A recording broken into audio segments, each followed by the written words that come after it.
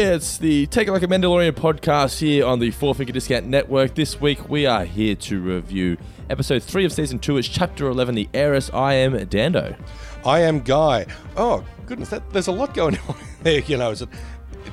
What are we? Season 2, episode 3, chapter 11, The Heiress. Yeah. This episode, much, let's just say two words that I appreciated. Plot development. This thing actually got the ball rolling a bit more. This episode didn't. I mean, it's not to say I didn't like the first two episodes, but this one, all those reviewers who shit-canned the first two, saying that nothing was really happening in regards to the story arcs, this finally gave us something to sink our teeth into.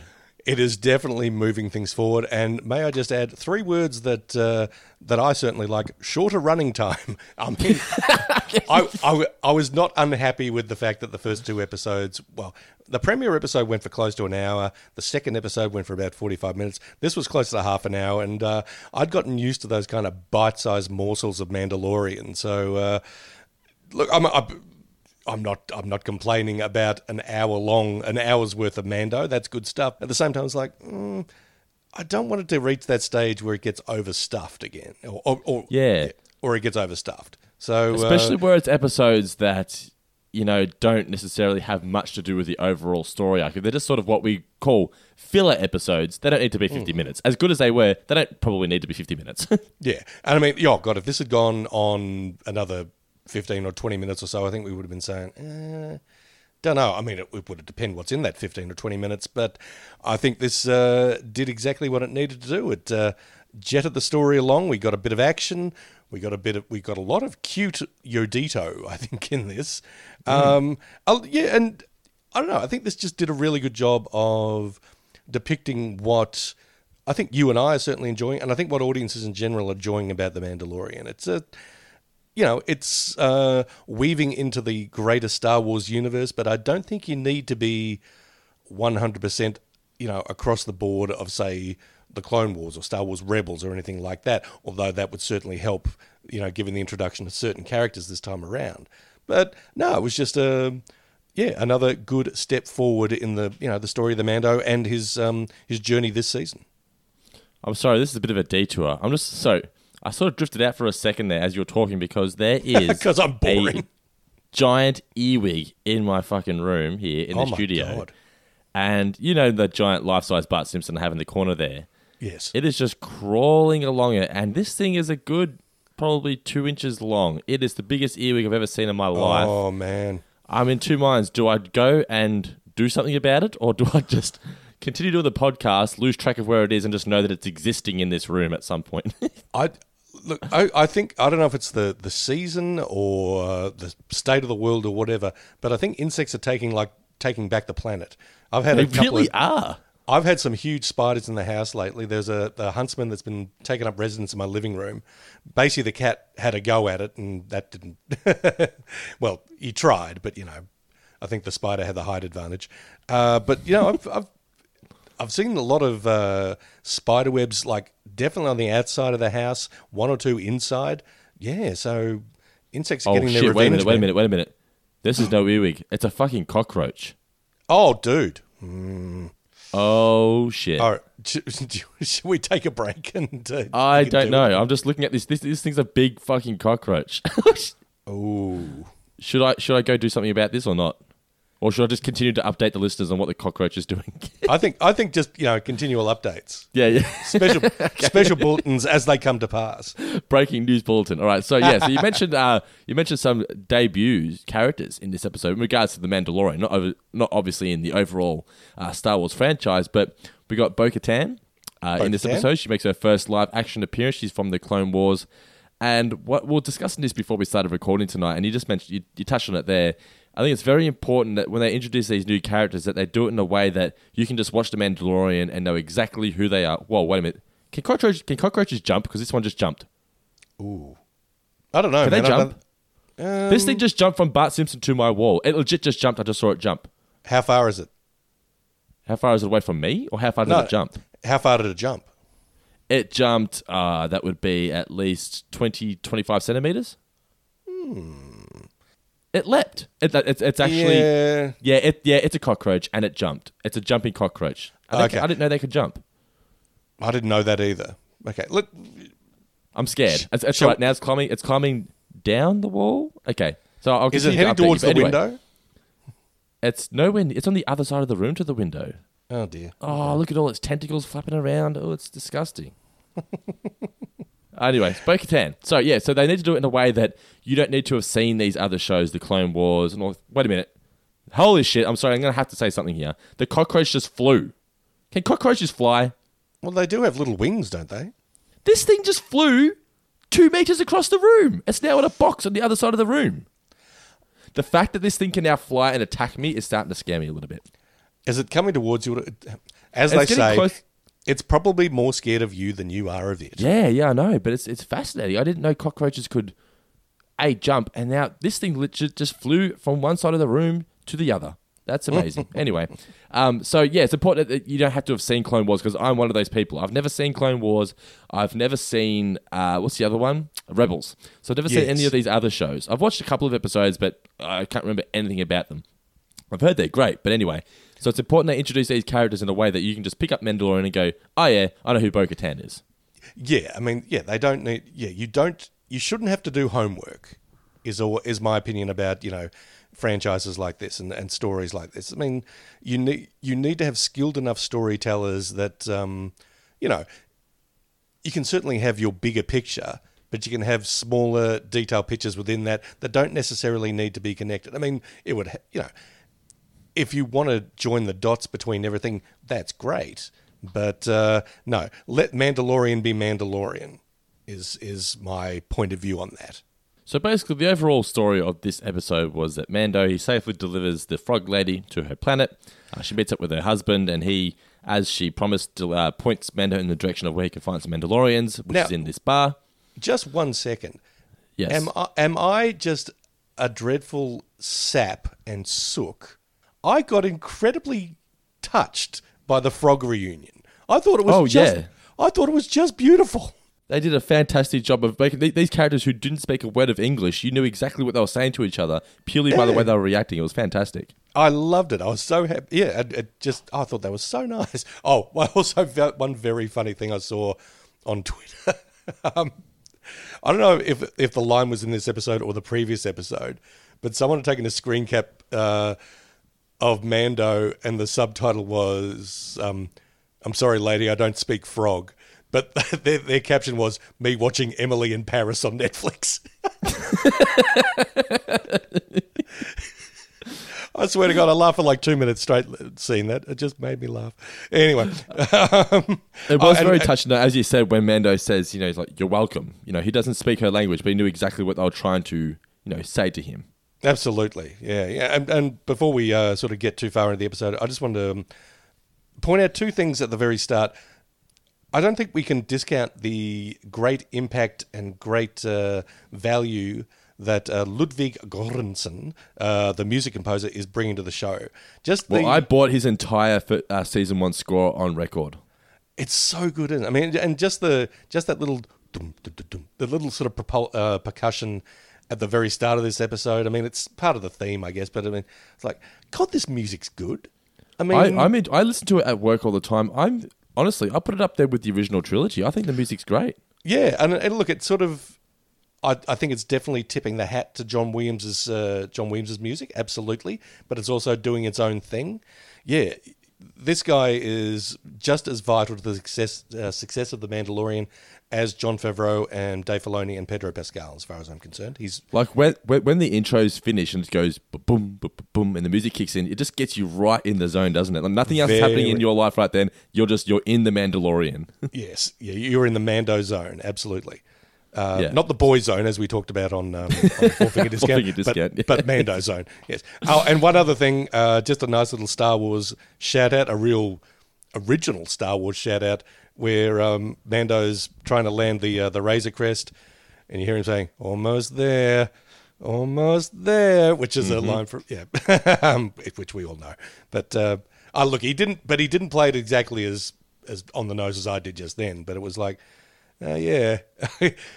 Star Wars heads know anytime have you ever worked in an office when someone wants something and you've said almost there? I've done that so many times. Well, I say it as well, not just because of the Star Wars reference, but when in the Simpsons episode when Homer goes to New York City of New York versus Homer Simpson, when he's trying to reach for the pizza shop, so he picks up a stick. He's like, almost there. But yeah, so as we were saying, the frogs reunite. They're all happy. He points Mando in the direction of the Mandalorians. That goes to a bar where he comes across the captain of a ship, of a trawler, who says that he can take him to the Mandalorians, but turns out they just want to kill him for his armor. So when they throw Baby Yoda in that thing's mouth, I was like, whoa. Well, that was out of that was out of nowhere. I was not expecting that at all. Absolutely. And I think we've been primed. I mean, I think we all love Yudito and Baby Yoda and all that, but he was especially cute this time around. You know, he was all hungry and he had his little droopy ears because he was hungry. And then, you know, there was a face hunger in the chowder that he had in the bar. And it's like, oh, so much cute Baby Yoda stuff this time around. And then, God, he gets thrown into the mouth of like a Rancor or a whatever that thing. Hang on, no, the Rancor was the one in the... No, I can tell you what it was. It was a... it wasn't a Sarlacc. It looked a bit like a Sarlacc. It did look like it was like a water Sarlacc. It was into the mouth of a Mammacore. Oh, okay then. And by the way, it looked unpleasant. That's what it did. Yeah. What was that guy that Mando sort of connected with at the bar? I'm guessing it wasn't Admiral Akbar. It wasn't, but it sort of looked like a member of his race. Well, you mean the one who, when he landed the ship? Oh, that's right. Yeah. The one who he paid to fix it, basically. Yeah. I thought he looked very Akbarish. I was expecting. He did. Oh, he's definitely the same race. When he landed, I was like, Akbar? Because by this point, you know, Ryan Johnson in the universe, in the timeline, hasn't killed Akbar yet. True. Yeah. Unceremoniously. Still, it's a piece of crap. Still, I consider the biggest fuck you in all of Last Jedi was killing Akbar with no regard for the character. But anyway, so they try to kill Baby Yoda. They're about to kill Mando. When Mando's in that water, all I was thinking in my head was, why isn't the creature just eating Mando as well? Yeah, but he was like, I don't know. He was like in the water with it. Anyway, but maybe the creature's sort of got its work cut out for it, trying to gnaw through. What would you call Baby Yoda's crib or carriage or whatever, that little floating thing? It does have a name. Transporter? It does have a name because there's toys that name it. I can't remember. Oh, okay. But anyway, so these guys are trying to kill Mando so they can get his armor, and this is where Bo-Katan and her fellow Mandalorians come up and they save the day, don't they? They do indeed, yeah. I mean... their names are Axe and... What was the other one's name? It was Axe and... almost like Keanu? Koska and Axe. Her name's Koska Reeves or something? Yes, yeah. Yes. Hence the Keanu. All right. Yes, we've got three Mandalorians, one of whom is wearing some very intricately decorated armor and a helmet that she then removes. What? Yes. So what this episode does is it reveals to us as the viewers that Mando's essentially been raised by a cult. So he thought he was raised to believe that the way he followed, the Mandalore that he followed was the only way. This is the way. But it turns out that he was actually part of the Watch. And the Watch were a group of people who left Mandalorians to go and try and reignite the old-fashioned way. The original, old-school, ancient way of Mandalore. So he was raised by those people where Bo-Katan and her lot, they're the more sort of like modern, we're willing to take our masks off, we don't follow that old-fashioned way. And that doesn't play well with Mando, does it? No. I guess Bo-Katan and her crew, they're more like Hillsong Mandalorians. Whereas, Din Djarin and the people who raised him, they're more sort of fundamentalist. But, it's... To my mind, it's really good storytelling by Jon Favreau here and, the rest of the creative team because, the way of Mandalore is clearly a broad church with a lot of, different interpretations. And a good story, I think, always has its characters learning more about the wider world and their place in it. I mean, A New Hope actually makes this explicit when, Kenobi says, you've taken your first step into a larger world. I think that it's one of my favourite lines from the original movie, and I think, Mando does that here by learning that there's more than one way to be a Mandalorian. Yes, and by the end of the episode, he's willing to accept that, okay, maybe his way isn't the only way, it's his way. Yeah. So they save him a couple of other times, Mando, and then he says to them, "Look, can you show me how to get to the Jedi?" They say, "We can, but first you need to help us steal some weaponry from the Imperial ship." So in the meantime, he delivers the Yodito to the Frog Lady and her partner to watch over him because he doesn't want to get involved in all the shenanigans on the Imperial ship. Now, who's the Irish actor who plays the Imperial officer? I don't know if he's an Irish actor. I think he might actually be an American actor. But the guy who's running the show on the Imperial ship is a guy named Titus Welliver. I thought he was Irish. Well, he plays an Irish guy in Sons of Anarchy. Oh, okay then. Well, he's been. It says the American actor. You're right. Yeah. Yeah, he's the star of a cop show called Bosch that I think is on Amazon. Okay. And he's been to a bunch of stuff. He was in I think he played a bit of a badass government guy in one of the Transformer movies. He's in a couple of Ben Affleck's movies. I think he was in The Town and maybe Argo. Yeah, but he's one of those guys who's been around forever. And he's got a face you wouldn't trust. Yeah, it's true. He looks like a bit of he looks like a tough guy, and it looks like a guy who takes no shit, takes no nonsense. Yeah. It was a very good choice for this position, like for this character. I think so. Yeah, I mean, it's just he's got a good presence, but he had some nice bits of sort of sly humor in there as well that I thought, just added a nice bit of a nice different touch of spice to the whole story. He's the kind of actor I feel like the new trilogy could have benefited from because the redhead guy, I mean, not saying he's a bad actor, but the role he was forced to play, he was just a laughingstock. There was no one who was really fearsome in the First Order. You know what I mean? Yeah, I think they let that actor's Domhnall Gleeson. Yeah, who is a really good actor. He's been good in so many things, and yeah, I think he was either poorly directed or didn't have much sort of choice with what he could do with Hux in the latest trilogy, and yeah. By the end, he was sort of going fairly over the top and sort of ranting and raving. And it's like, J.J. Abrams and maybe Rian Johnson, they could have told him to dial it back just a little bit. But, yeah. But, yeah, I mean, yeah, this Titus Welliver guy, yeah, playing this character, yeah, just looks like, this would be the wrong guy to mess with. So. They end up being on the ship, and it turns out that Bo and her crew want to actually just hijack the entire ship. Mando isn't totally sold on that, but eventually he helps them save the day. She safely lands the ship, and this is where Welliver, is that what you say his name was? Welliver? Yes, yeah. I've forgotten the character's name, I'm sorry, but... Yeah, Titus's character, he kills himself because he knows that Moff Gideon, who he speaks with just beforehand. I did like that part there where basically it's just a sort of like a way of saying we're going to sacrifice ourselves for the sake of the Galactic Empire. I did not see that coming, which is it was a nice surprise. It was definitely, yeah. And she says, you can come with us. Mando turns it down, says, no, there's other things I have to do. Can you please tell me where I can try and find the Jedi? She says, go to this planet and you will find Ahsoka. And Ahsoka, as soon as I heard that name, I went, oh shit. Now, I haven't seen Clone Wars, but I don't think you had to have seen Clone Wars to know that you might not have known her name, but you've definitely seen the character before. You're like, okay, well, she's the main character of the show. She's going to be a big deal. And I know people love her because, it's no secret that I work in pop culture. I deal with all the Funko stuff, and we can't keep Ahsoka Funko Pops on the shelves. They just sell out like that. So her being introduced into the show is a big deal.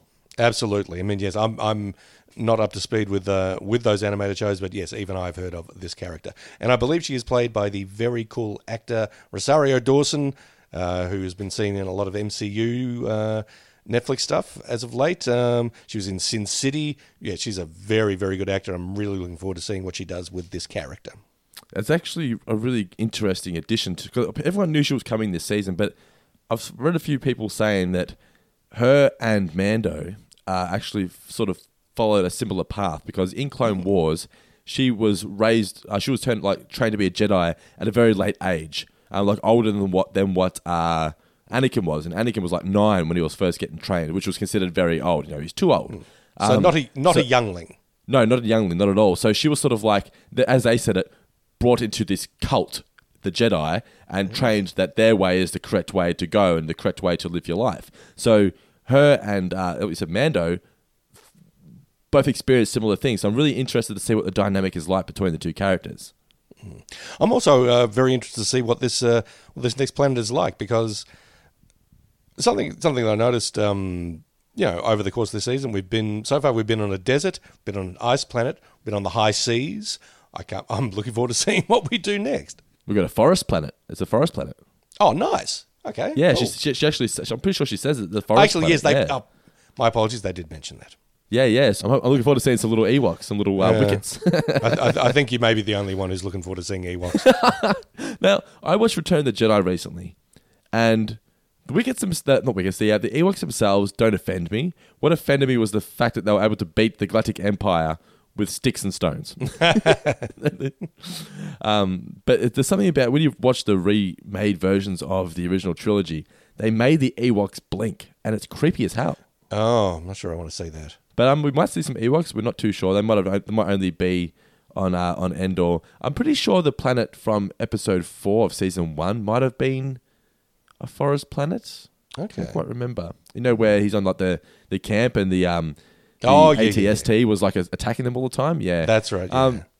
But where do you see the show going from here? So obviously they introduced the side story here, the new arc of Bo and her crew, the other Mandalorians, wanting to get the Darksaber back from Moff Gideon.